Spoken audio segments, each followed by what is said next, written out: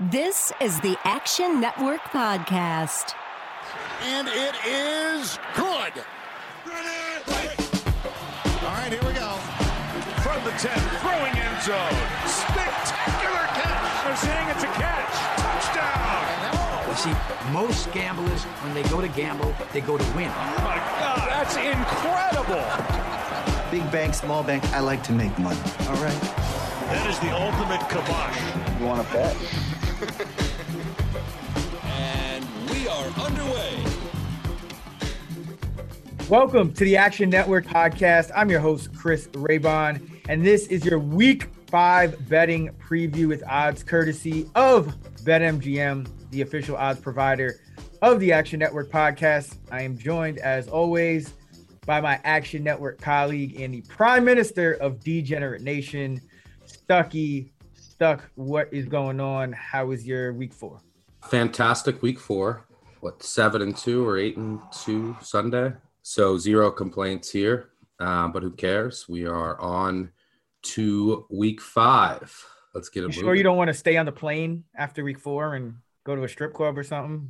It's there's no time for breaks during the NFL season. So because Urban Meyer doesn't know that. So just Well, apparently it was just kids trying to get him on the dance floor. It was in his restaurant, I think it was his restaurant called like Urban Meyer's Pine House, and there was like pictures of him and his wife on the behind the bar and stuff, like the wallpaper. Just an absolute mess. So we'll get to the Jags later. Yes, we got a lot to talk about today, so let's get right into it. We'll get to our Thursday night football preview and then our Sunday six-pack. But before we kick things off, a couple of quick reminders. First, if you plan to bet on any sport ever and you still haven't downloaded the free award-winning Action Network app, what are you doing? It's got betting tools.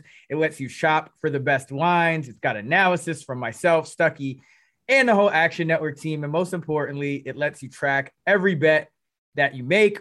Second, if you need to reference our Sunday six-pack picks anytime, all you have to do is download the Action Network app and follow Sunday six-pack in our follow feature. We track those picks there. They're posted every Friday. And finally, in case you haven't checked out our other episodes here on the Action Network Podcast, our Action teammates Brandon Anderson and Raheem Palmer do shorter NFL betting shows every Monday and Friday, which cover betting recaps, Monday Night Football preview, look-ahead lines, basically anything that Stucky and I don't touch on this podcast. All right, let's get into it, Stuck. Let's get this shit cracking. Thursday Night Football. It's not the best game, but it's the only game tonight. Let's bet Thursday Night Football.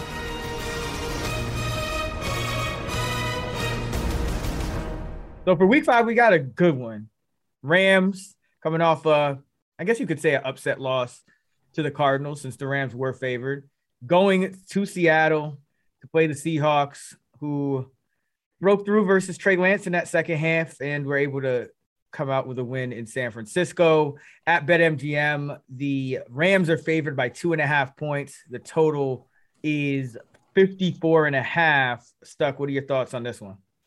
Is this a mistake in the schedule? Do they mean to put this game on Thursday night? I can't believe we have this nice of a matchup on a Thursday night, getting used to seeing the Jags and Texans. But yeah, it should be a really good one. This is actually a rematch of the wild card game from last year when the Rams went up to Seattle and their defense completely shut down Russell Wilson and company, and they won that game. But you can just see now, especially last week, the difference between the Rams defense last year and the Rams defense this year. They lost a lot of talent. The Browns, by the way, are benefiting from some of that. You see how well their defense is playing. But it's now just a completely stars and scrubs unit, right? So like Jalen Ramsey is still going to take care of business, whoever he's lined up in front of. Aaron Donald is still going to dominate in the interior, but the rest of the roster, I mean, their safeties are struggling. David Long is getting picked on at corner. So this is a defense that is a lot more vulnerable than it was last year. So I don't think it's the same unit. So I think that Seattle can have a lot of success here. And if you look at Seattle's offensive numbers, they've been shut out. They were so bad in the second half throughout the season, up until last week when they finally broke through. But some of their offensive numbers are really promising. 0.288 EPA per play in early downs, which leads the NFL. But they've been pretty bad on third downs, but I think those early downs are a little more predictive of what we'll see from the Seattle offense. So I've liked what I've seen on early down success. I'm a little worried about that interior offensive line against Donald and how much chaos can he cause in the pocket. I'm a little worried there, but I still think Seattle can have success here. The Rams offense should obviously have success against Seattle's defense. The secondary has been a disaster. So I think it's a game that profiles for a lot of points, hence the total. I'm pretty spot on with the total. I make this game closer to 1, however. I know the total is really high. Rams, by the way, no injury designations, one of the healthiest teams in the NFL. I think Chris Carson and Seattle's linebacker, Mayowa, are questionable. I always talk about Wong teasers. We'll talk about them more later. You can tease through 3 and 7. Technically, by definition, the lower the total, the better, and you're not supposed to go over totals of 52. But I make exceptions in certain circumstances. This is one of them with Russell Wilson. This is a great teaser piece, I think, from +2.5 over +8 to +8.5. You're crossing 3, 4, 6, 7, and now 8, which is important nowadays with teams, missing more extra points and 2-point conversions becoming more prevalent. Russell Wilson, by the way, 24-9-2 against the spread as an underdog in his career, 72.7%. And I mentioned this last week, 33-2 when teased 6 points at any dog number. Any dog number, doesn't matter what it is, 33-2. That's a cool 94.3%. And then after last week, he's now, when I teased him last week too, he's now 16-0. If you tease him 6 points when he's an underdog between 1.5 and 3 points. So I know it's a high total. Both offenses should have a lot of success here. It increases the variance in the game, but I like the Seahawks as a teaser piece for this weekend. Should be a good game. I think it's probably going to come down to the wire. Yeah, I grabbed the Rams at +1. So got some good closing line value here, but I agree with you at this spot. If I didn't get that Rams number, I'd probably be looking strictly at a tease here. I do think the Rams, gun in my head, win this game. Obviously, that's why I took them at +1. What really kind of sticks out for me is, you have Russell Wilson on one side. Every time you kind of doubt him out, he's an underdog. He exceeds expectations. On the other side, you have Sean McVay, really well prepared, well schemed, going to come off, especially when his team's coming off a loss. He's 8-2 against the spread in his career, coming off a loss on the road, covering by an average of 10 points per game. So McVay has been really good in these spots. And that, for me, gives them a little bit of an edge. I know the Seahawks have Waldron, but I think, the Seahawks, everything they do is still under that Pete Carroll umbrella. And so I think it's still edge McVay because he's going to kind of know what Waldron's thinking a little bit. I agree. I think both defenses are going to struggle a bit in this one, but I think the Rams have some matchups here. I mean, Robert Woods has been a guy they really haven't fully gotten involved yet. They want to get him more involved. That's what the coach is saying. So, prop alert as well. But Robert Woods going to line up, on that right side, and he's going to go against either Trey Flowers or Sidney Jones, who took over for Trey Flowers last week. Flowers is benched. Those two have combined to give up 21 of 25 for 378 yards. And 3 touchdowns, no interceptions. That's 15 yards a target. That's 18 yards a catch. So, the Rams, I think any matchup they want, they're going to be able to get it. Carson, neck injury on a short week. The Seattle's going to have to rely on Alex Collins maybe a little more, Homer, Dallas. They're not going to be able to run it as good as they normally will. I still think it's the advantage to the Rams having a guy like Ramsey. At least you can do things against either Metcalf or Lockett, whoever, they kind of choose. So I just think Seattle's going to be a little more, struggle a little more, even though the teams are probably pretty evenly matched, because I think McVay gives them an advantage, and Carroll at this point probably gives them a disadvantage, just in the sense that, Seattle's been so inconsistent despite their talent this year on offense. And it comes down to the philosophy, I think. Pete Carroll still wants them to run the ball and kind of commit to that. And Seattle's offense has gone cold for halves at a time.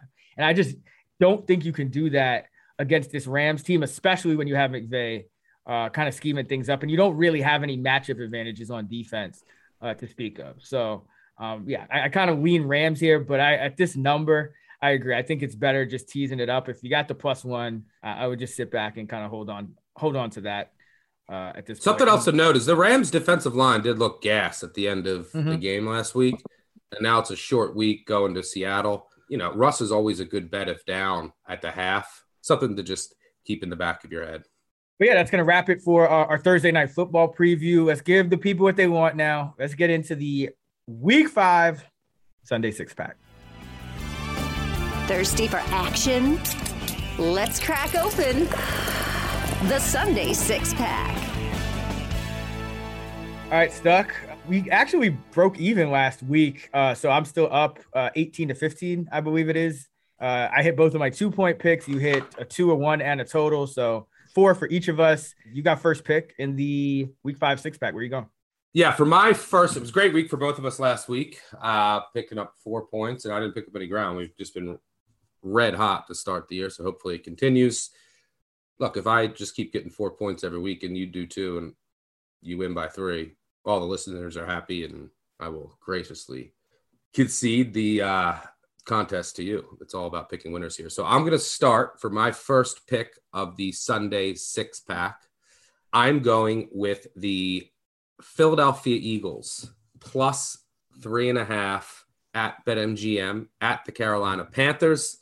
Look, I mean, I think this is just what we're looking at here in the market is a perception difference on two teams that really aren't that different in my eyes. I mean, the Panthers, we talked about, got off to a 3-0 start on one of the easiest schedules you'll ever see in your life, right? They faced a rookie quarterback at home in their first game against the Jets. They then played the Saints at home, and the Saints were in one of the worst spots you'll ever see. Not only did they just beat the Packers, they had all these assistants out due to COVID. They had injuries. Panthers won that game. Then they get to face another rookie quarterback on a short week this time in making his first start. So in their first 3 games, they faced 2 rookie quarterbacks making their first start. So obviously they could jump out to a 3-0 lead. And then on top of that, you have a team that got an extended preparation and rest advantage over the Cowboys, who played on Monday night, and they went to Dallas. They played their first real team and first real quarterback of the year, and then they got humbled a bit, and all of that Panthers Super Bowl talk has quieted down a little bit. Cowboys averaged 7.7 yards per play. They ran 34 times for 245 yards. It's over 7 yards per carry. So it's safe to say that Panthers defense was a bit overrated after the first 3 games.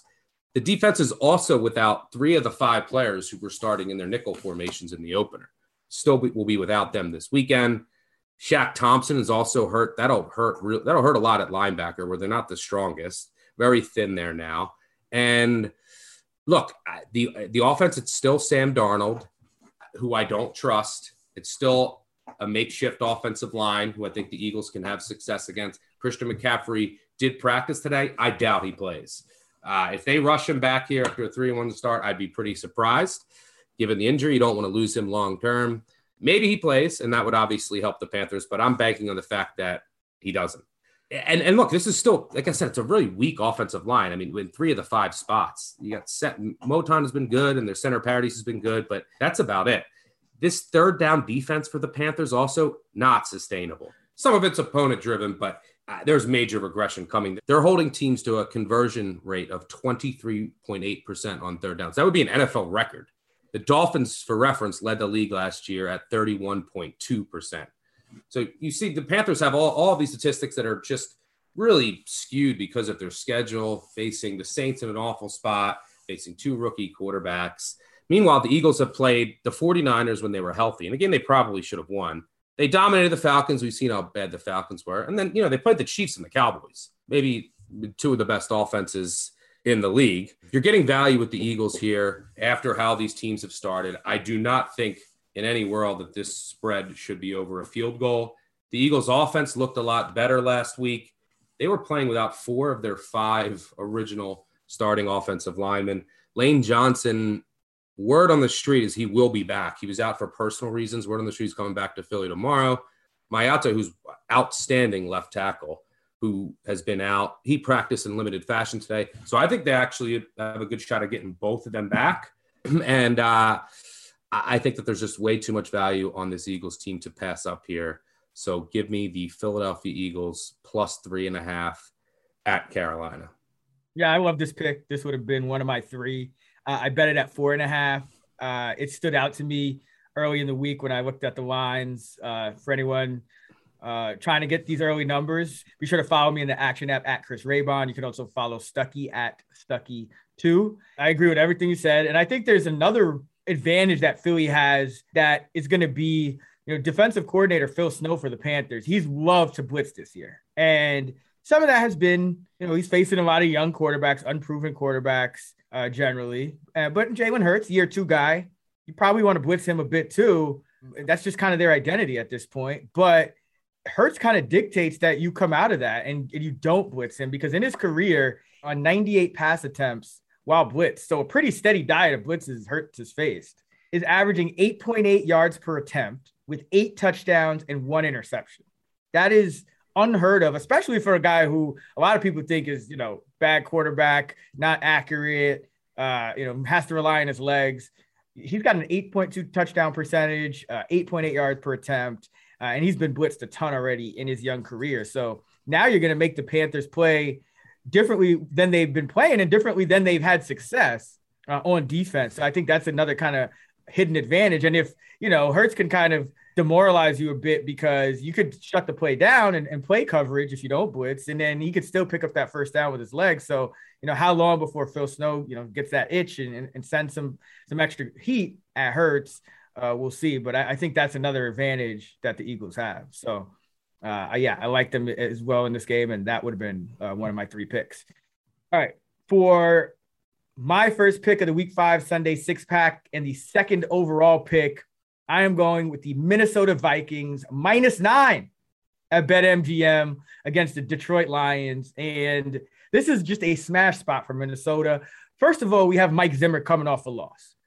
32-15 in his career, 68% against the spread coming off a loss, but 4-0 against the spread coming off the loss when the line is minus more than a touchdown. So as a 7.5 point favorite or more off a loss, Mike Zimmer's teams don't kind of fail to cover the number and kind of play down. They rebound even in these spots and cover these big numbers. So I like it from that angle, but it's a brutal spot for Detroit here. You have, first of all, Minnesota is 8th in pressure rate on defense.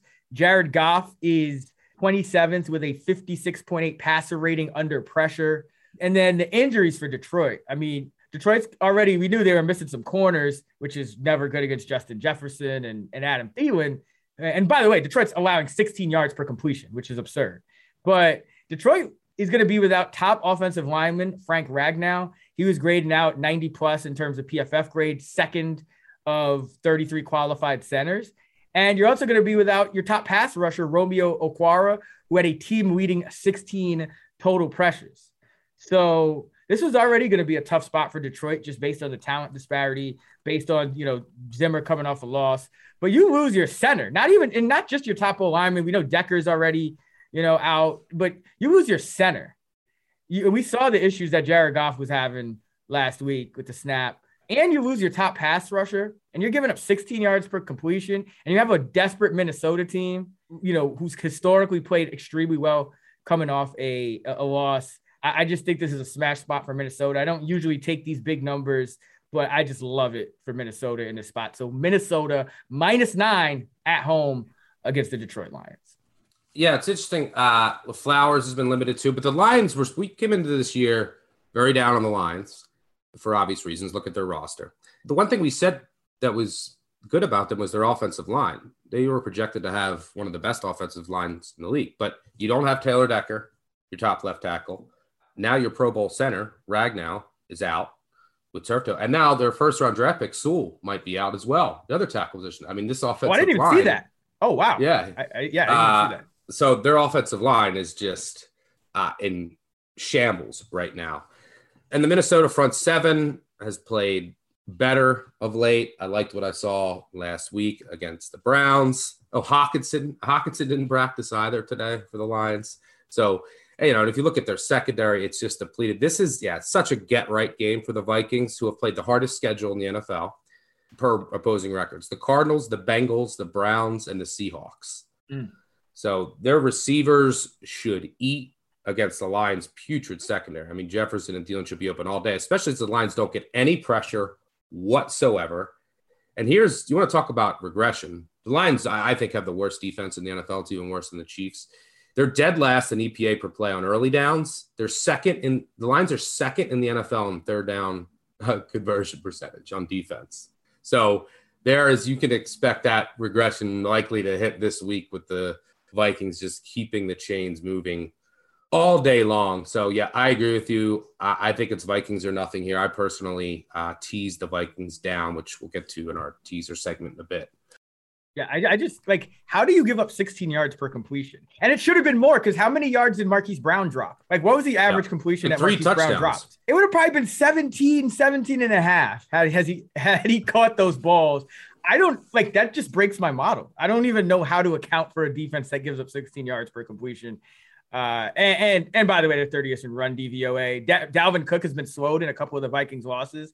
Just 29 carries for 95 yards in week 1 and 4 combined, 2 games that they lost. I know they also lost a game they should have won in between that, but this is not the type of run defense that can slow them down either. So not my usual style pick here, but just playing the board, and love the Vikings there. Where are you going for your second one?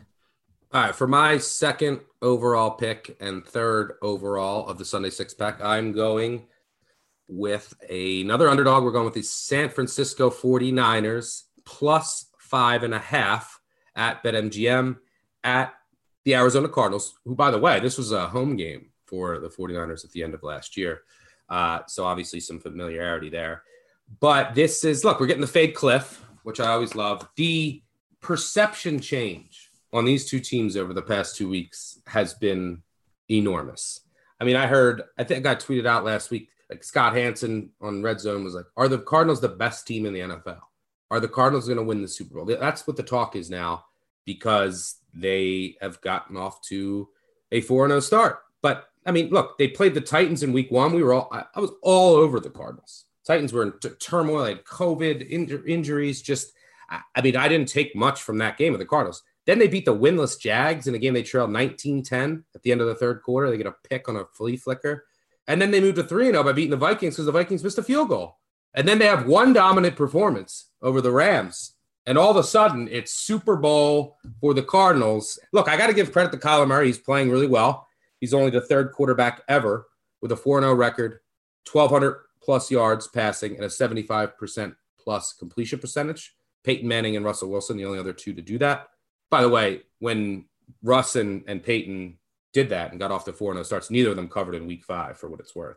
So, look, all of a sudden, just this massive shift in how good people are perceiving this Arizona team to be. If a couple of those games go the other way, and they could have lost to the Jags. They could have lost easily to the Vikings. This line is just way out of whack for me. I think that it should be a field goal max. And the 49ers, look, they started out 2-0. Everyone was saying they're going to the Super Bowl. And now 2 weeks later, they dealt with a lot of injuries. They lost to the Packers and Seahawks by a combined 9 points. It's over for them. They're done. So, it's just crazy that the shift in what has happened with these two teams just in 2 weeks. So I'll gladly take the value. If you haven't seen this come across the app yet, maybe you will by the time you're listening to this, but I'm just waiting to see if we get a 6. It's at a dead 5.5 yet.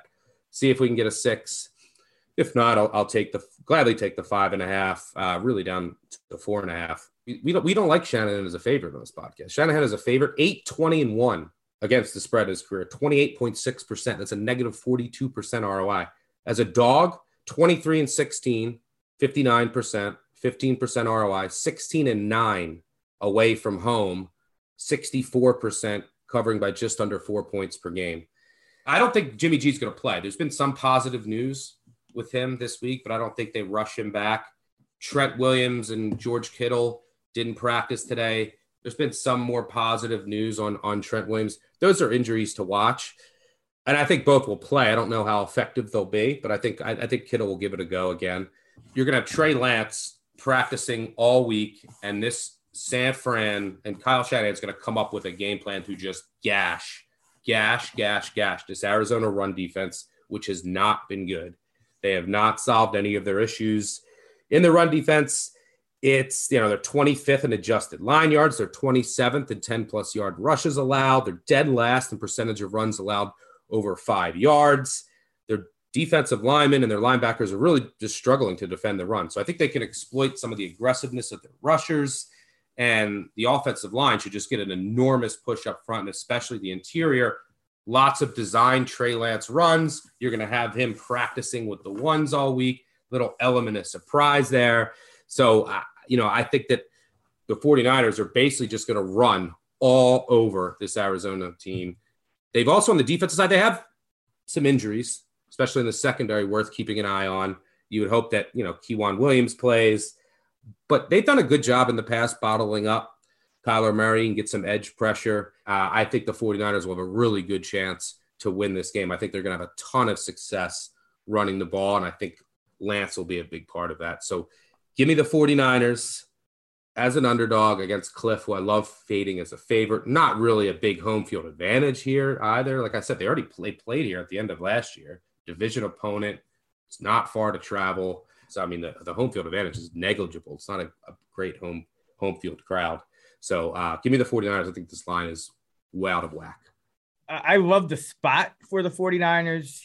I totally agree. That's pretty much how I play the 49ers when I bet them. I fade them as a favorite.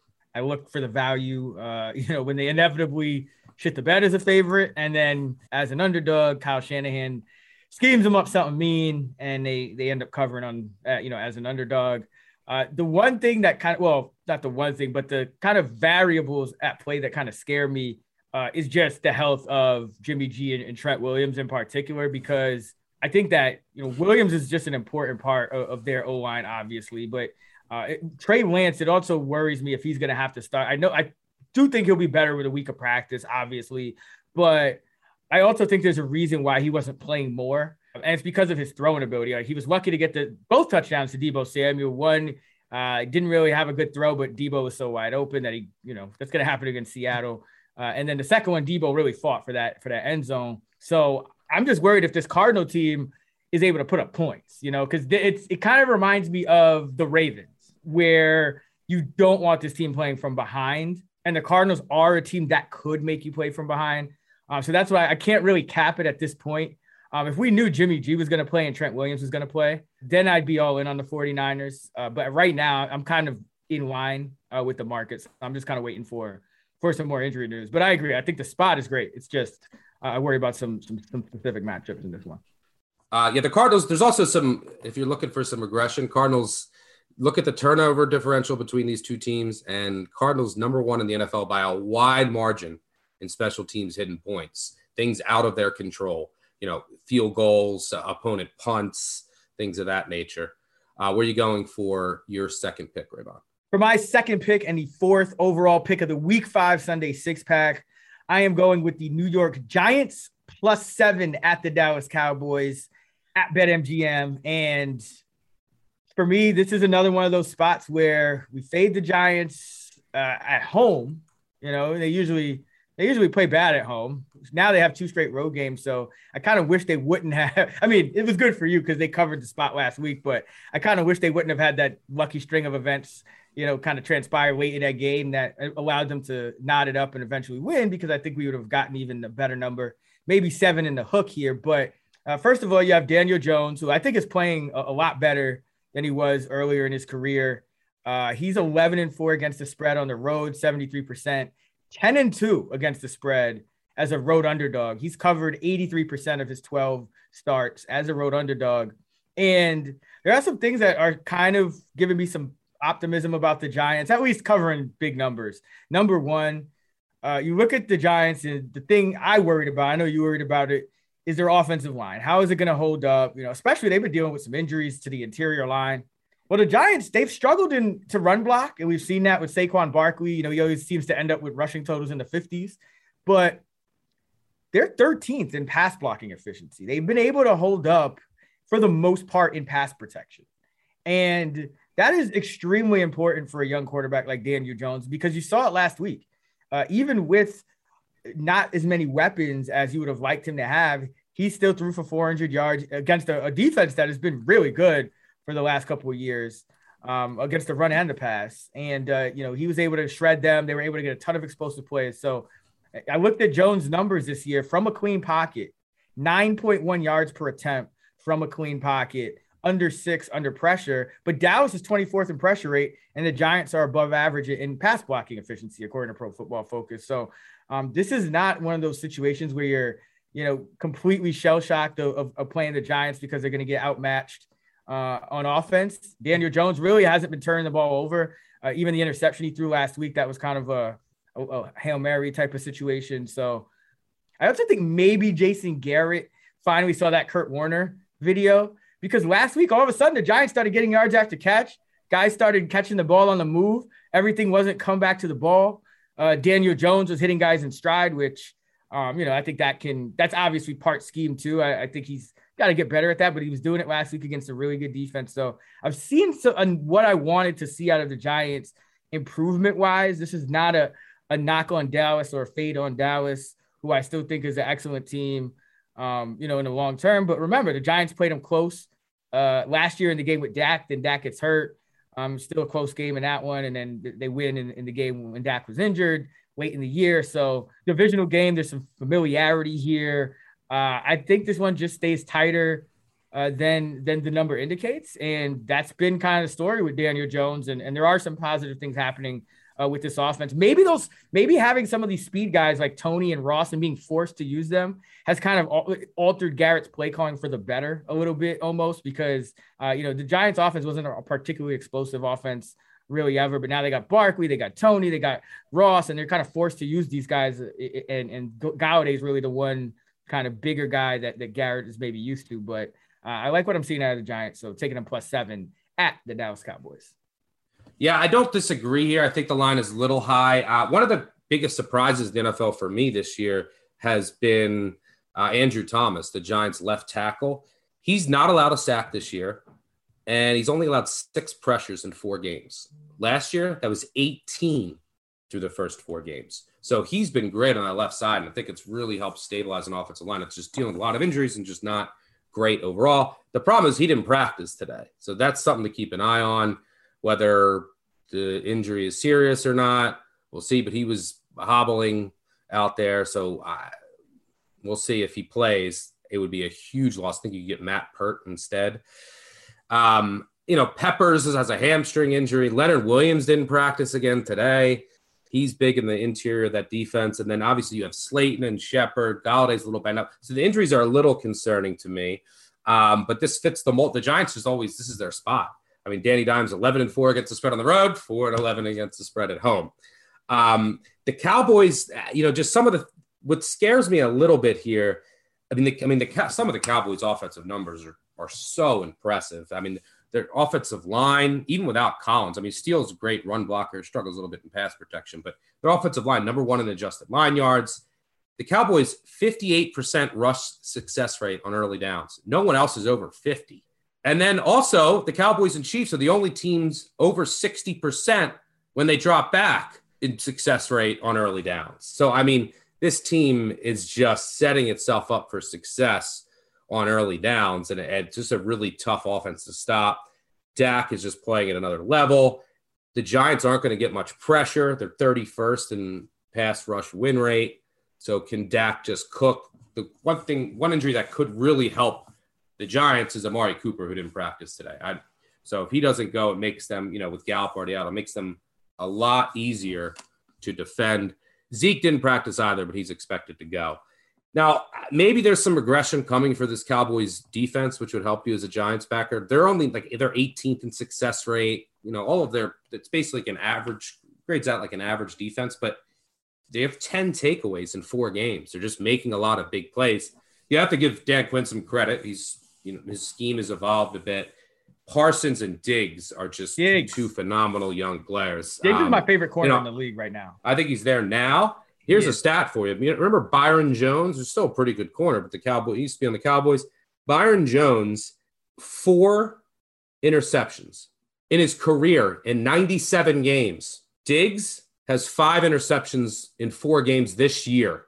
He has more interceptions this year than Byron Jones has in 97 career games. Diggs also has 8 interceptions in 16 career games. So he's just the playmaker. But can they keep getting these turnovers? That's going to be the question. Will Garrett's play calling from week to week. You just never know what you're going to get. But ultimately, don't disagree with the play at 7 in a division game. I make it a little less and think that's where the value is, and it is just a giant spot. I don't disagree with your play here. All right, for my final pick of the Sunday 6-pack and 5th overall, I'm going with the Cincinnati Bengals +3 at BetMGM at home against the Green Bay Packers. Again, you have not seen this play come across the app because I'm trying to wait to read the market to see if we can get the hook. I don't think it's coming. But look, I've already had a lot of messages about this game. Like, the Packers are only laying 3 at the Bengals. Aaron Rodgers only laying 3 points. This must be a dream come true. Number one, that's usually a bad sign in the NFL when everyone loves one side. I'm sure the Packers will be one of the biggest bet sides of the weekend. Now, sometimes those do hit, but more oftentimes they don't. But that has nothing to do with my handicap here. One thing to note, Bengals do have extra prep, extra rest. They played on Thursday at home, and they'll be at home again here. Joe Mixon is questionable day to day. And actually, if he doesn't go, who cares? If he does play, I think he'll have success running the ball. But if he doesn't, Zach Taylor actually throws the ball more here. Awesome for a bet, especially with Higgins, who should be back this weekend as well. The secondary looks a bit healthier also. This is really just a handicap on the Packers defense is in absolute shambles. I mean, first of all, it's been a bad defense all year long. I mean, they played an awful Steelers team, a Steelers team that was missing wide open touchdowns, were completing 2-yard passes on 4th and 3. And then, they played the Lions, and then they got shredded by Jameis, destroyed. Jimmy G put up basically 30 on them. So the defense has been bad, and now it is just a disaster. I mean, you have Zadarius Smith is out. They're hoping he's not out for the year. Preston Smith is banged up. Jair Alexander is most likely going to be out this week, probably for a couple weeks. And he, I think, is the most important player on defense to his team in the NFL. You have, Ramsey is right up there, but he has Donald. You have Donald, you have Ramsey. So you could argue any of these players, but what Alexander allows the Packers to do defensively, and him just being an absolute lockdown corner on a team that doesn't have good corners, is just massive. And you take him out of that corner group, and now you're hoping Kevin King plays all of a sudden and is back. I mean, that's as bad as it gets. Kevin King and a rookie on the outside against Burrow and these receivers and a defense that is not getting pressure. I mean, the Bengals offense should eat. The only person that can stop this Bengals offense on Sunday is Zach Taylor. That's it. On top of that, the Packers offensive line has injuries. Bakhtiari's already out. Elgton Jenkins isn't practicing. Josh Myers didn't practice today. So the offensive line is a mess. Something else to keep in mind here is these are 2 slower teams overall. The total's up near 51. I lean over here. But if either one of these teams is trailing at the half by like 10 or more or trailing early, look for a live over here because both teams should be able to move the ball in comeback mode. But, I love this matchup for the Bengals offense. The Bengals defense has been respectable enough here. Give me the field goal here with Mr. Burrow. Yeah, it's interesting you mentioned the total because that actually caught my attention as well. One of the things I like to do is, again, I think we're both not really like trends bettors, but I like to like kind of pay attention to trends to see, as number one is just gut checks to see if I'm going to make any mistakes with the way I'm leaning. But number 2, sometimes you just have these tells in the market. And I think that's what you're alluding to. And historically, since 2003, when you have a total open at 44 or more, and it goes up at least 3 points, the underdog is 59-32 against the spread, 65%. So that just kind of speaks to what you're talking about here, where this is a pretty high total for 2 of the slowest paced teams in the league. The Bengals have been extremely run heavy, as you pointed out. But yeah, this is a great passing game matchup because the Packers are number 7 in DVOA against number 1 wide receivers. That's Jair Alexander at work right there. Now they are 31st against number 2 receivers. Now, whether now you're going to slide your 2 to your 1, yeah. and then it's just this trickle. And the Bengals don't have a 1 really. It's just many really good receivers with Higgins back. I mean, I think a disastrous matchup without Alexander. Somebody's going to be open, and that doesn't even begin to speak on the fact that Tyler Boyd, one of the better slot receivers in this league, is going to be going against what's normally the weakest link for the Packers anyway, because they'll usually help the other outside corner because they can with Alexander, kind of locking down on one side. So you're going to probably get, Chandon Sullivan on Tyler Boyd, or, linebacker on board, or whatever they try to do here. So yeah, it's a good matchup in the pass game for the Bengals. I mean, and if Mixon's out, I like P. Ryan in fantasy for anyone that cares. So I don't disagree with this one at all. I make this, I think make this like 1.5 or 2. For my third pick and the 6th overall pick of the Sunday 6-pack, we're getting ugly here. Pittsburgh Steelers. Welcome to my world. Pittsburgh Steelers -1 against the Denver Broncos. I'm holding my nose as I say it. I thought you had the right play last week with the Steelers. I played it as well. It turned out not to hit. The Steelers could have had that cover last week, maybe even the game. They just missed an 80-yard touchdown to Juju. Just missed another touchdown. They got a return for a touchdown on special teams overturned. That was a very questionable return that basically swung the game. Again, fourth and shorts, they just throw it 1 yard too that ended drives. They came out. I wanted them to come out desperate Tomlin mode. They scored a touchdown right away. They were energetic, and then just offensive failure. When you have a team +7 and they go up 7-0, you're feeling very good about that bet. So that was a disappointment, but I still think the Steelers are the right play this weekend. First of all, it's not as much of a play on the Steelers outside of the fact that you still do have Mike Tomlin off a loss. He's still 56% against the spread off a loss. He's still 49-28 overall straight up, 64% on the money line off a loss. And remember, this is a 1-point spread. So all they have to do is win this game. But it's really a sell on the Broncos, who I kind of pointed out, a lot of big money pros and guys who have been doing this a long time were on the Broncos last week against the Ravens. I was on the Ravens last week. I just think you have to sell high on this Broncos team that beat the Giants, Jets, and Jaguars in their first 3 games. Teams that they easily were, especially the Giants, coming into the year, Saquon was banged up. Golladay said they would start slowing offense. They play them in week 1. So just a very favorable schedule. They play their first real test in Baltimore. The pressure gets to them. Teddy Bridgewater gets knocked out of the game. Now he's in the protocol. And they're still a good scheme defense, but they looked a little more human against like a decent offense. Now, this Pittsburgh offense, it's not going to be pretty, but I think they're still leaving some plays out on the field. But I'm really just betting on this Pittsburgh defense and selling on this Denver offense, because Denver's offense was already 27th. Everyone's going to look at Pittsburgh. Yes, they're bottom 5 in offensive success rate on early downs. No one's surprised about that. They're not good. But Denver's 27th. Denver's outside the top 20. They're 24th or worse in both pass and run success rate on early downs. They're 27th overall on early downs. So essentially, Denver's offense has been just as bad as Pittsburgh. The difference is they played, the defenses of the Jets and the Jaguars and the Giants in the first 3 weeks. So I don't really think this Denver offense can get anything going. Even if Teddy plays, and yes, I know Teddy covers. That's why another reason everyone likes the Broncos in these short dog spots. But the bottom line is Teddy on offense really hasn't been great on early downs. Drew Lock would be even worse. This Broncos offense banged up. You talked about it last week. You're missing Hamler, you're missing Judy, Gordon and Williams. They've been decent on the ground, but that's what Pittsburgh does, especially at home. They snuff out the run game. They're top 10 in run defense. They're allowing 3.7 yards per carry. Kind of like you said last week on the road. I think it happens at home. You just get Pittsburgh coming out with their pants on fire on defense. Just think about Teddy Bridgewater or Drew Lock throwing to this group of receivers on a 3rd and long, 3rd and medium against this Pittsburgh home crowd on defense. I don't think there's many points in this game. We'll get to that later. But I just think Pittsburgh gets this win. They're not completely inept. They could have won the game last week. They beat a great team in Buffalo on the road in week 1.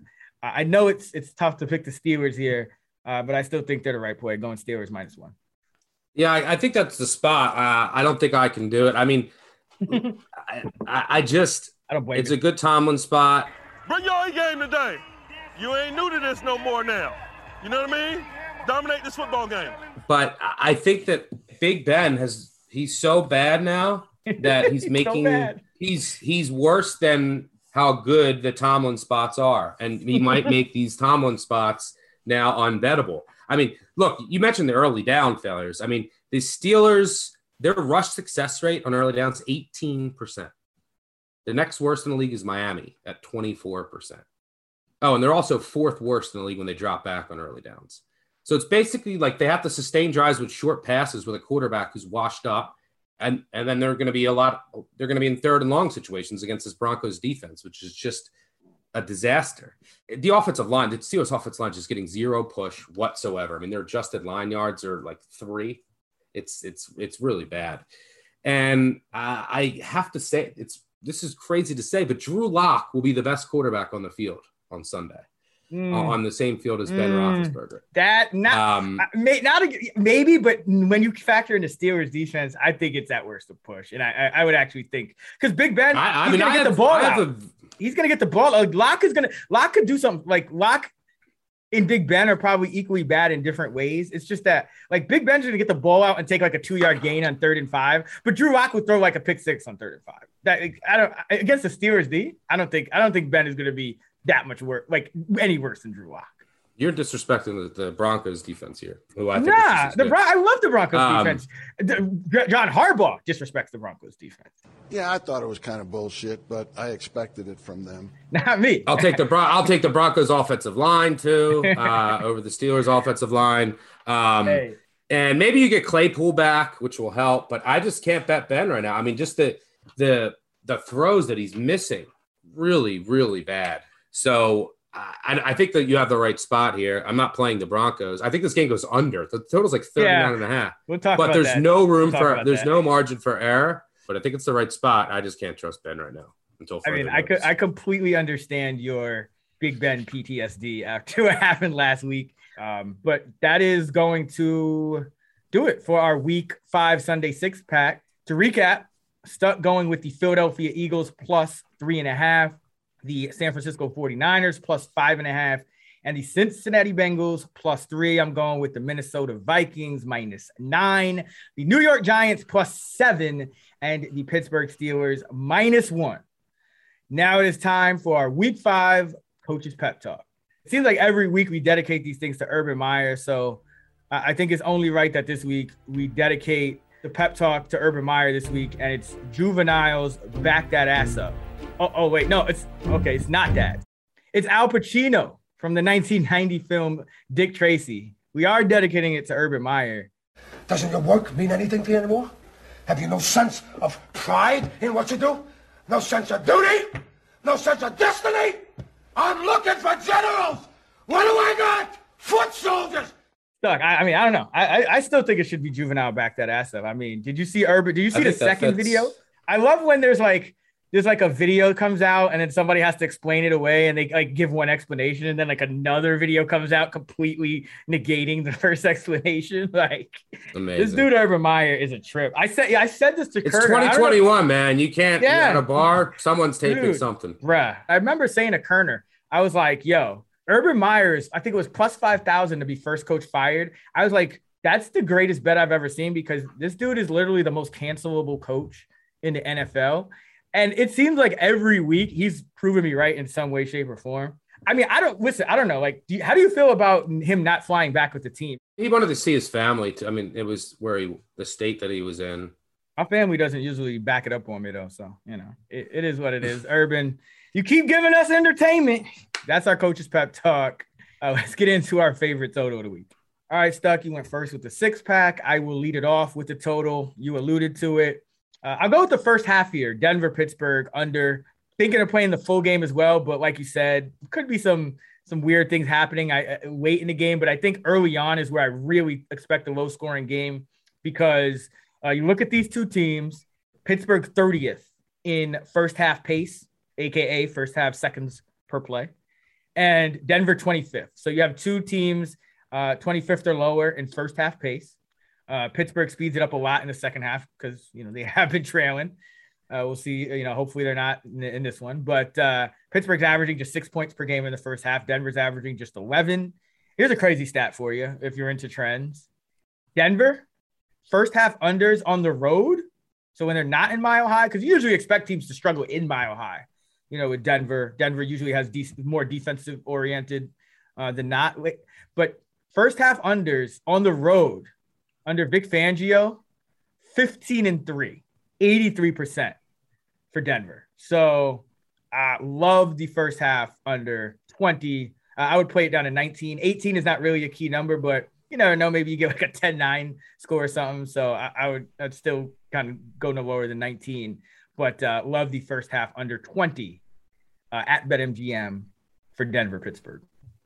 Yeah, you just need to avoid mistakes and like a turnover or something fluky. I don't mind that play at all. For my favorite total, I am going with let's go to London for an early Sunday morning bet. Let's go with the Falcons Jets over 46. Again, I haven't put this in the app yet. I'm waiting to see. It's Falcons and Jets. So people are going to say, let's bet the under. Maybe I can get a 45. So I'm waiting to see where the market goes with this. But I will be on the over regardless. I tried to look to see if there's any real advantage for either of these teams traveling to London. It's something that you really should look at each time there's one of these games. And by the way, let's apologize to London. This is the game we give them, Falcons, Jets. Next week we give them Jags, Dolphins. That's the two London games this week. Just brutal. But I couldn't find any real advantage here. Both teams are leaving Thursday after practice, which I think makes sense. Both staffs had some experience traveling to London when they were with other teams as assistants. Matt Ryan went in 2014. So I couldn't really find any big edge for who has the advantage here.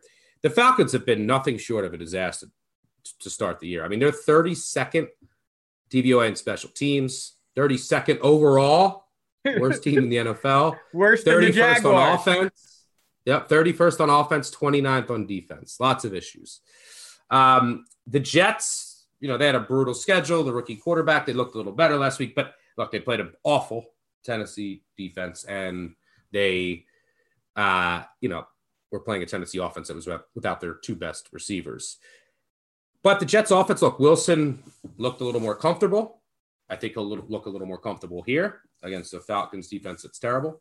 And it doesn't really get pressure. He's got Crowder back, which helped a ton. I was hoping that Crowder played for a Jets bet, and he did. You also might get Elijah Moore back. I think he's going to play this week. So, he got a little bit lucky on some throws, but he just looked a lot more comfortable. Was making throws, is going to throw it downfield, and this Atlanta defense is just awful.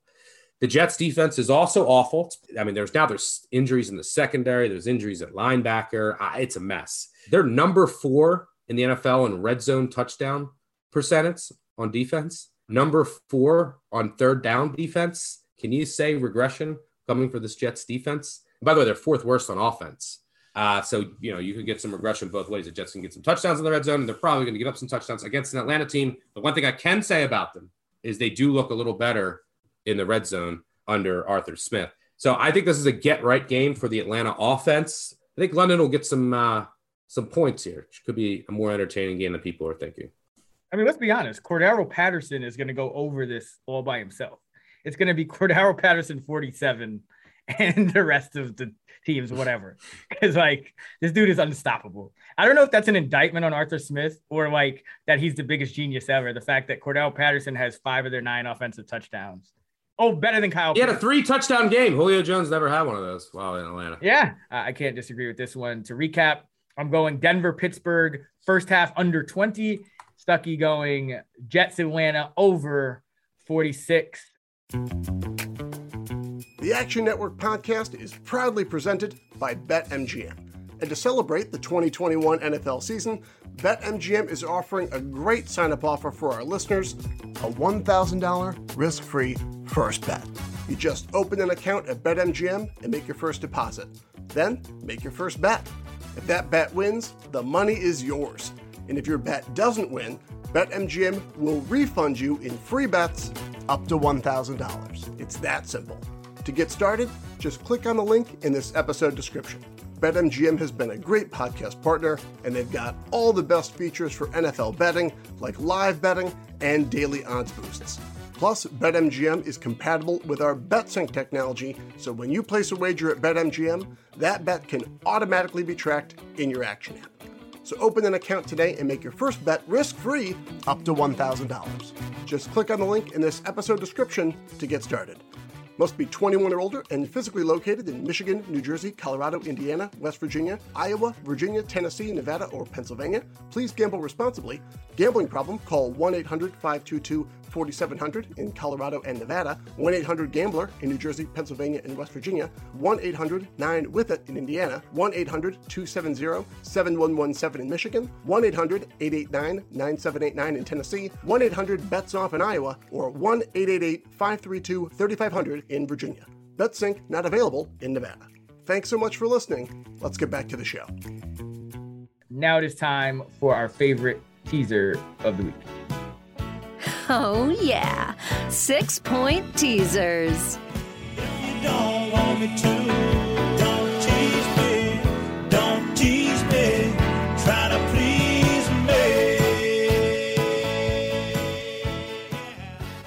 All right. For those unfamiliar, a teaser is when you make a number of bets, 2 or more, and you get an allocation of points, usually 6 points that help each of the bet if they both hit you in your bet. So, for example, if you teased a 8-point favorite, 6 points, they would become a 2-point favorite. They just have to cover the spread of 2. And if you teased an 8-point underdog, they would become a 14-point underdog. So that's the standard 6-point teaser that we use here. Usually you pay -120 for it, but there are some advantages.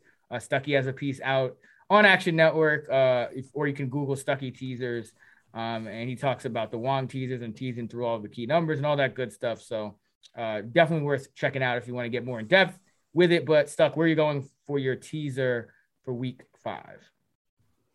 Yeah, I'm going with the Vikings. That line is rising, so try and get it before it gets to 9.5 everywhere. But Vikings -2.5, and which we already talked about earlier. Just could get right spot here for Minnesota. And I'm going to go with the Browns, teasing them up over a touchdown. And look, I got to give credit to the Browns defense. I mean, Joe Woods, that unit is balling out. Now, they've dealt with a lot of injuries in the past, and they just went out and upgraded with a lot of offseason acquisitions. Some of them the Rams. You're seeing the Rams suffer in the secondary as a result. But the secondary is just deep and talented now. And on top of that, you got Garrett in that pass rush. You have JOK, the rookie who's playing out of his mind. I think he's the second highest rated linebacker in the NFL per PFF, only behind Matt Milano. So the defense is just balling out. They've only allowed 20 points in the last 10 quarters. I mean, and it's not like they played the Vikings offense and held them to 7 points. They held back-to-back opponents to single digits for the first time since 1995. So this defense is playing amazing, and I think that they can do some things to contain Justin Herbert and this Chargers offense, which is off a short week, should be noted. And then on the other side of the ball, the Chargers' run D has been bad. I mean, real bad. 25th DVOA, and they've been top 5 versus the pass. So they might have some success here against Baker Mayfield, who can't hit an open receiver. Clearly, I think he's missing Landry some, but the Browns should run wild in this game. I mean, the Chargers' run D has a lot of holes. Browns' #1 rush offense in the league by most metrics. So I think that their offense is going to have success running the ball, controlling clocks, wearing down this Chargers defense on a short week. On the other side of the ball, this Browns defense might be the most underrated defense in the league right now. So I think they can do enough to at least keep this game within 1 possession. Should be an interesting game between 2 coaches who are going to go for it as often as anyone on 4th downs. So from a side perspective, just who's going to win this game could come down to one of those decisions, creating a lot of variance in this game. But I think the Browns can keep this within a possession. It's also worth noting the Chargers special teams are still a disaster. Part of the reason they go for the 4th down is they don't have a kicker. Vizcaino is their kicker. And the Chargers, I love Brandon Staley's decisions here, but they've been getting every 4th down. They're not going to get every 4th down for the rest of the year. I think the Browns keep this within 1 possession and the Vikings should win by at least a field goal. Yeah, and the way these teams are playing now on defense, I think this also may lean toward the under, which makes your, teasing up, to what is it, 7.5, even more valuable. Yep. Yeah, I agree with that one. I'm going with a similar one, Minnesota, teasing them down from, hopefully you can get the 8.5 down to 2.5. If not, get it to 3. But Minnesota and then Philadelphia up from 3.5 to 9.5. Minnesota, for the same reasons I mentioned earlier, just think this is a get right spot for them. So the tease here is just kind of almost like a little, insurance policy on, maybe there's a backdoor. Detroit did miss some spots in the red zone against Chicago last week that would have changed the outcome of that game. But I don't think it's likely, but you never know. And then Philadelphia getting 9.5 in a game that I think they could easily win. Love the tease there. And then Minnesota in a smash spot, getting them down to 2.5, 3 in a game I think they should blow out the Lions. Also love that. So Minnesota and Philly, my teaser for week 5. To recap, stuck going Cleveland, Minnesota. I'm going Philly, Minnesota. Now it's time for our money line underdog parlay. Turning good weekends into great weekends. It's time for the Moneyline Parlay. I think we've been on the right side to some, calling some upsets, whether it's with the spreads, you're having the Jets and the Giants last week. Giants came close with the Steelers, came close with the Patriots. So I think we've been really good actually in kind of pointing out these letdown spots and upset spots. So let's keep it going though and try to hit the parlay. Where are you going for week 5? Yeah. All right. Well, I'm going to go. Look, yeah, I would take the Patriots again if I had to. Great game and a great cover. But I'm going to go with the Buffalo Bills this week at the Kansas City Chiefs. This is a game I've called out from before the season started. One of the reasons I bet a Bills future. This is a potential huge game for seeding purposes. I said the Bills are getting their revenge this week. Now, they might slip up at Tennessee next. But the Bills, look, they have revenge from 2 losses last year. People are going to say, yeah, well, the Chiefs dominated in both games. Sure. But the first game you could throw out. I mean, it was in the rain. The Bills played a bunch of practice squad players on the defensive line. Like, they just had the healthy scratches. McDermott was mad at them. And also their defense in the first half of the year was just awful. Milano didn't play in that game. They just allowed the Chiefs to run all over them. They just handed it off every play on a dreary, awful weather day. I basically throw that game out. Bills are a completely different team later in the year. Then in the playoffs, the Bills kind of went away from who they were. They weren't aggressive, settling for field goals and Arrowhead. I think it was a lot of, all right, this is our first time as a team in the play. I think they really learned a lot from that game. It is a bit concerning that, Kelsey just went off last year. I think 18 catches and 4 touchdowns in 2 games against them. And I think Hill had like 180 yards in that playoff game. So Hill and Kelsey just killed them. But I came into this year saying that this Bills defense is going to be even better than it was in the second half of last year. And there's, they made some schematic changes after the bye last week, and they were much better the second half of last year. They brought in a couple things that they did is Star Lotulelei, they get him back. He missed 20 straight games all last year, the playoffs, and then the season opener this year. They get him back at the one technique. He's playing well this year, but it allows Ed Oliver, all their defensive linemen get to shift and play their more natural positions. Ed Oliver's playing a lot better now. And then they added depth on the defensive end positions off the edge. They're the ones that get to adjust to the Chiefs if the Chiefs blew them out twice last year. And there's some regression coming for this Chiefs offense. This Chiefs offense is playing at a ridiculous level, obviously, because it's Patrick Mahomes. It's in the Mahomes era since 2018. EPA per play on third down, Chiefs 0.47. The next best since 2018, the Raiders 0.23. If you remove garbage time, they've been double the second best team. But their success rate over that time is about 56%. Excellent. But their success rate this year is 66%. And they've played tough teams. They're converting third downs at a ridiculous 64.1% this year. Only 3 teams in the NFL have finished over 50% since 2005. 3 teams. No one's been over 50 in 10 years. And they're at 64%. They were 90% last week against the Eagles. Highest percentage in a single game since 2008. So I get it. Their offense on third down is always going to be excellent, but it's not going to be this good. So I think that there's some regression coming there in that department. I just don't see how the Bills don't score every possession. I know Josh Allen's accuracy's been a little down. It doesn't matter. I mean, the Eagles played last week without 4 starting offensive linemen. 4 starting offensive linemen. They didn't punt. They didn't punt a single time without both their tackles and both their guards. They finally covered last week because the Eagles kicked 9 field goals inside the 10. They refused to run the ball.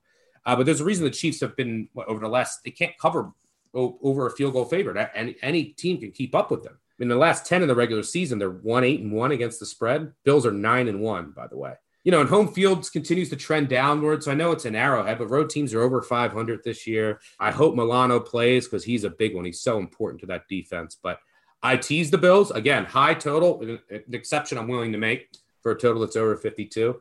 Whatever team goes up 7-0 in this game, bet the other team live. I've claimed at the beginning of the year, Bills are getting their revenge here. So sticking with it, we're throwing the Bills in the underdog money line parlay. Let's go, Mafia. I actually like the Bills on the money line even more than I like them in the teaser spot because, it is a high total game. Obviously, things could go crazy. But the key for me with the Bills is they are number 1 in the league in pressure rate. They're just 18th in blitz rate. And that's, the McDermott defense, they're not going to go crazy blitzing. But this year they're getting pressure. That's the biggest difference this year. Yes. You get star back, you get better edge players, and they're getting pressure without blitzing, which is the difference their defense has this year compared to last. Listen, every quarterback's going to take a downturn under pressure. Mahomes this year on 43 pressured attempts has completed just 20 of them. That's just a 46.5 completion percentage. He's thrown 3 picks on 43 pressured attempts. His average depth of target is 16.3 on those pressured attempts. So what is Mahomes doing when he's under pressure? He's just throwing it up. And the Bills, by the way, lead the league, not just in pressure rate, but also in interception rate. Now, I know a bunch of those came off Davis Mills, but the point is the Bills, they're a safety-driven defense. They have those safeties back there. They have guys at corner that can cover down the field. This is not a good spot for Mahomes. I wouldn't be surprised at all if the Bills win this game. Yeah, let's go Bills. Where are you going? I'm going with the Eagles for this one too. Plus 160 at BetMGM. And this comes back to the fact that, again, the Panthers have been the second most blitz-heavy team in the league. So it's either they sit back and don't blitz and the Eagles are able to finally get their run game going and pick, convert third downs because there's no pressure on Hurts, or they're blitzing and Hurts just destroys the blitz. He's averaging 8.8 yards per attempt, 8 touchdowns, 1 pick on 98 blitz dropbacks. This is a very evenly matched game. And wouldn't be surprised at all if the Eagles win it. Again, the Panthers haven't been tested yet. They get tested for the first time. I wouldn't even be surprised if the Eagles got a blowout here, just based on the way that they're playing and the explosiveness of Jalen Hurts. I think this could be one of the surprises of the week. Going Eagles here. You parlay Bills plus 120 with Eagles plus 160, and you get a 4.7 to 1 payout. So on a $100 bet, you'd win an additional $472 for a total payout of $572. So that is our money line underdog parlay for week number 5. Bills plus 120 at KC, Eagles plus 160 at Carolina. Now it's time for the best of the rest, which are the games that we did not hit on in any other segment. All right, Stuck, let's start off with the Patriots at the Texans. Patriots 9.5 point favorites on the road. The total is 39.5. Tempted to go under here. The Patriots road under since 2016 is 28-13, 68%. I just don't see the Texans scoring a lot. I'm just worried about like a 40-0 Patriots win, but I don't know. What do you think of this one? Yeah, I mean, there's a lot of trends that back up the Texans here, like home dogs over a field goal after scoring single digits, after getting shut out. They're all going to be like 60, 62%. And it's a bad spot for the Patriots. Mm-hmm. After that game against Tampa, you got the Cowboys on deck. You're going to the Texans. But Belichick's always good in this spot, as a road favorite. He's 30-20-1 against the spread as a road favorite against losing teams at 60%, 19.5% ROI. That's the most profitable coach in our Action Labs database since 2003. Always has his team focused no matter the opponent. One of the problems with the Patriots is they were without 4 of their 5 offensive linemen today at practice. Brown and Mason didn't practice with injuries. Wynn and Onwenu were placed on the COVID list yesterday. That's, supposed to be the strength of the team. And Mac Jones looked pretty good against the Bucs, but a lot of short passes. I think what did I see? It was basically, from an EPA perspective, was just zero. It didn't contribute more than just the situation presented. So keep an eye on that. I would lean under too, but there's just no margin for error. This is a pass for me. Yeah, I mean, if the Patriots are missing all these O linemen, that just makes me like the under even more. So I might end up playing that. Obviously, check in the app, check my write-up on Saturday. We'll see where we're going with this one. Let's go to Titans at Jags. Jags finally cover. This week, they are 4.5-point underdogs with a total of 48.5 at BetMGM. Titans, I mean, they just keep getting burned late in the down. They're number one in defensive pass early down success rate, but they're just getting destroyed with big plays on third down.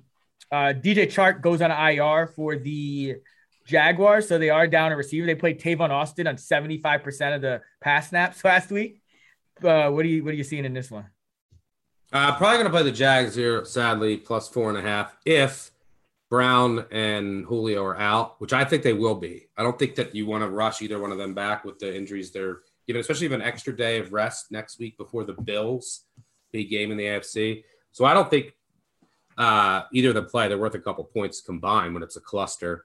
And the Tennessee defense stinks. I mean, so Lawrence will be comfortable. He looked a lot comfortable the last two games against defenses that aren't going to kill you. And this is one of the worst defenses in the league. They don't get any pressure. The Titans, lots of injuries too on the defensive side. Offensive line, Ben Jones and Lawan didn't practice today. They got hurt. And as a result, Tannehill was sacked 7 times against the Jets. They're coming off of an overtime game on the road, going on the road again for another overtime game while the Jags had extra rest and preparation. I don't know how Urban Meyer used it, but and the Titans just look, this is the Titans just, they don't blow anybody out on the road. They play down to the competition every single time. They've won 7 of their last 10 games on the road, 7-3. But in 8 of them, they were either leading by less than 3 or trailing at the end of regulation. They played like 5 overtime games. They got blown out by the Bengals. They just lost to the Jets. They beat the Texans by 3 last year. They beat, I could just go on and on. They won at a bad Denver team by 2. They won at a depleted Minnesota team by 1. This is a team that just will play down to its competition. Terrible defense. Lawrence has looked a little more comfortable. You mentioned that using Robinson. So if I assume that Brown and Jones are out, I like the Jags at plus 4.5. Jags also have a special teams edge here. Yeah, and they're allowing 3.5 yards per carry. Now they're giving up a ton of carries, but run defense has been good. Derrick Henry, it's at least been above average. We'll see. But I think I'm still. I mean, even though he did cover, I think I'm still gonna hold myself to no Urban Meyer shenanigans for now. This is probably a pass for me. Tampa Bay at Miami. Miami is a 10-point underdog at home. The total is 48. You could look at Tom Brady coming off against the spread loss here. He's 61-35-2, 64% in his career, 25% ROI, according to our Action Labs database since 2003. So probably even a little better. Just we don't go back to 02 and 01. But I worry a little bit about Tampa Bay here. I mean, I think this could be a little bit of a letdown spot for them too, even though they didn't blow the doors off last week. Just because Brian Flores is a Belichick disciple. He just watched. He's going to have a whole week to watch exactly what Belichick did and what went wrong and be able to scheme that up. And then you have Miami. They've actually been sneakily good in pass defense. Now, some of it is probably playing Carson Wentz and playing Mac Jones in his first game. But it's worth noting. Though. Yeah, no, they do. So it's worth noting they are number 2 are the Dolphins in early down pass success rate allowed, just 42%. The league average is 53%. So Miami has been solid. The Bucs have no cornerbacks. Everyone's banged up. They trotted out Richard Sherman, who I believe led the team in tackles. And the Bucs, we know they have issues in coverage. But not only that, they're getting no pressure. They lead the NFL in blitz rate. They're blitzing 41% of the time, and they have the 5th lowest pressure rate. They're blitzing 41% of the time, and they're getting pressure just 21% of the time. And they have no cornerback. So this is just a bad recipe where most weeks I'd probably be teasing the Bucks down or taking the Bucks for a survive or doing something here. But I really worry about this Bucks team in this spot. Not enough probably to play the Dolphins because I have not liked what I've seen out of Jacoby Brissett. It's been just brutal. I mean, he doesn't go downfield, whether he's pressured, whether he's not pressured. He's making mistakes. He's turning the ball over. But I just see a lot of variance in this game, a lot of shenanigans that could happen. So this is probably a pass for me. What do you think of this one? Can Brissett take advantage of the Bucs defense with short passes? Because that's what's happening here. The reason that they're not getting pressure is everyone is just short passes, and then their corners are all out of sync because they're all hurt. Their secondary's hurt, and everyone's completing short passes against them and moving the ball. Bucs are allowing a completion percentage of 73%. Only the Jags and Giants are worse. So, can Brissett take advantage with that offensive line? I mean, that would be the recipe. You can't run it, and your offensive line stinks. I mean, the offensive line is horrendous. I think there is some value on the Dolphins here, but I'm going to have to investigate a little further. Saints at Washington. So I played this at a pick'em for the Saints. So I do have some closing line value here. Washington is now a 1.5 points underdog. The total is 44.5. I still think this is a bounce back spot for the Saints. Now, of course, you do have Jameis as a favorite, which is never great, but some things that happened to Washington in that last game. Now, luckily, I took Washington. They miraculously covered.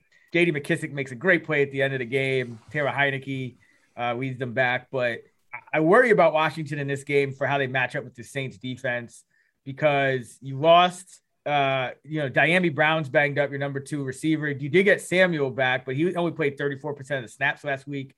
And they're going to need a big game from him because you also lost Logan Thomas, a really good tight end who was playing pretty much every snap. And you also lost Brandon Sheriff. Now, taken together, you look at this matchup and you say, Terry McLaurin, you would probably put Lattimore on him. Lattimore's, even with the coverage bust against Saquon Barkley, a running back last week, Lattimore's still top 10 graded in Pro Football Focus among 108 corners. So you can take that away if you're the Saints and you force them to beat you with normally what would be Logan Thomas, Brown and his speed down the field. But now you have like a first read quarterback in Heineke who stares down guys too much. Saints usually play man cover 2, so they'll have some safeties back watching them, free to kind of break on the ball. It just really, the turnovers for Washington really worry me. They could be exploited on the back end, and it's kind of that perfect defense for Sean Payton to scheme up. Like all he needs is I think 1 or 2 plays. I think it's also an under game here.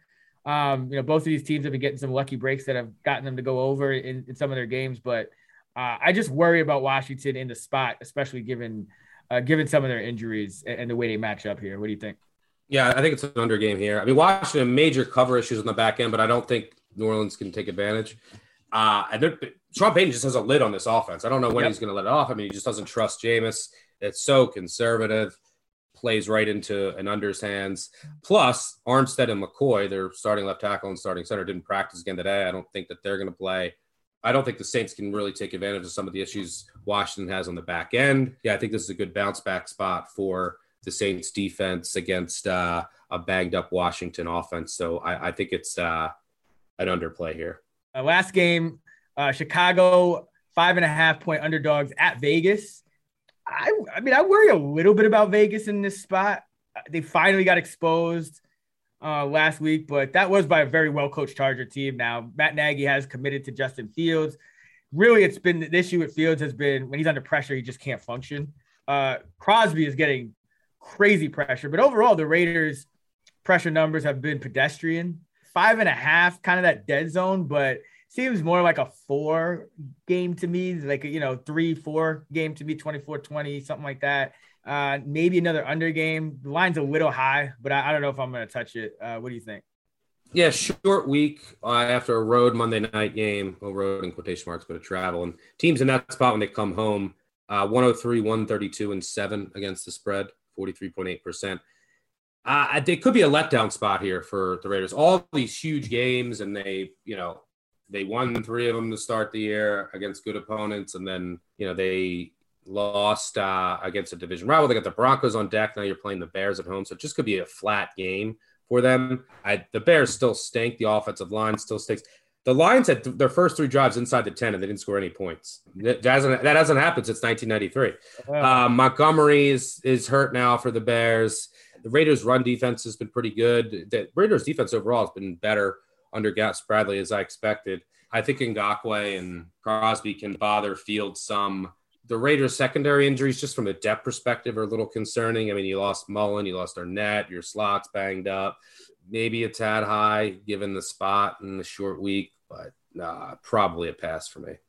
I think I might go first half under in this one. This because, the Raiders defense, you don't expect, I know Wazer was better calling plays last, even though Matt Nagy, we should have a pep talk for Matt Nagy. I mean, give your guy credit. Did you hear that whole thing, that whole press conference? Yeah. Like, come on, Matt Nagy. Like, you did something positive. You delegated a task that you were clearly struggling with, which is understandable because you're coming from being a coordinator yourself. You're still in a relatively new position in a tough city where they're really critical of your football team. You delegated successfully and you turned it around for your young quarterback. And then you proceeded to essentially try to take credit in the most underhanded, whack kind of way, instead of just giving your guy Wazer, who's been under fire, who's, had his share of, the media's come at him when he's had some struggles. Just give your guy some credit there, Matt Nagy. Like, that was really bogus. Like, that infuriated me probably more than anything Urban Meyer has done so far as a head coach, which is saying something. So, yeah, man, Matt Nagy, come on, man. Do better than that. But worth noting, Matt Nagy, first half unders when the number is like in this range. So when the total is 44.5 for the full game. So when you get a first half under 18.5 to 23, which means, total probably 37 to 45.5, 32-11 toward the under, 74% in Matt Nagy's Bears career. I don't see the Bears offense lighting it up. Raiders D has been better. And on the other side, the Bears, I don't see the Raiders lighting it up. Derek Carr was bound for some regression here.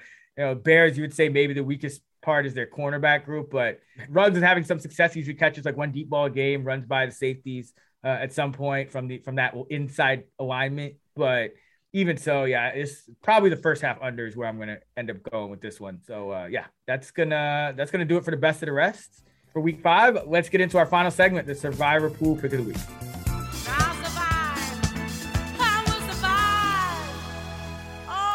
The Survivor Pool Pick of the Week. Yeah, so Stuck, we both survived and both went Cincinnati last week. You've used San Fran, Cleveland, Denver, Cincy. I've used San Fran, Green Bay, Carolina, Cincy. That was a sweat last week, but they ended up getting a win. Great second half against Urban Meyer and the Jags. Where are we going week 5? I think you got to go Vikings here against the Lions. Already talked about the spot, and don't see many other opportunities where I'd feel great about using them compared to some other teams that I potentially might want to use this week and not want to save. So I think the Vikings are the clear choice. Yeah, especially after these injuries to Ragnow and Okwara, which, maybe not household names to the average fan, but for a team already teetering on that, touchdown spread or more. I think I made the line about 8.5 even before those injuries. So now it's up to 10. I think it's my highest line of the week right there with the Bucs. But as I mentioned, I think the Bucs are kind of a little worrisome just because of all the injuries they're dealing with. They're not getting pressure, going against Flores. And then plus you want to save Tampa. Yeah, you want to save Tampa as well. And to where they're in a better form too.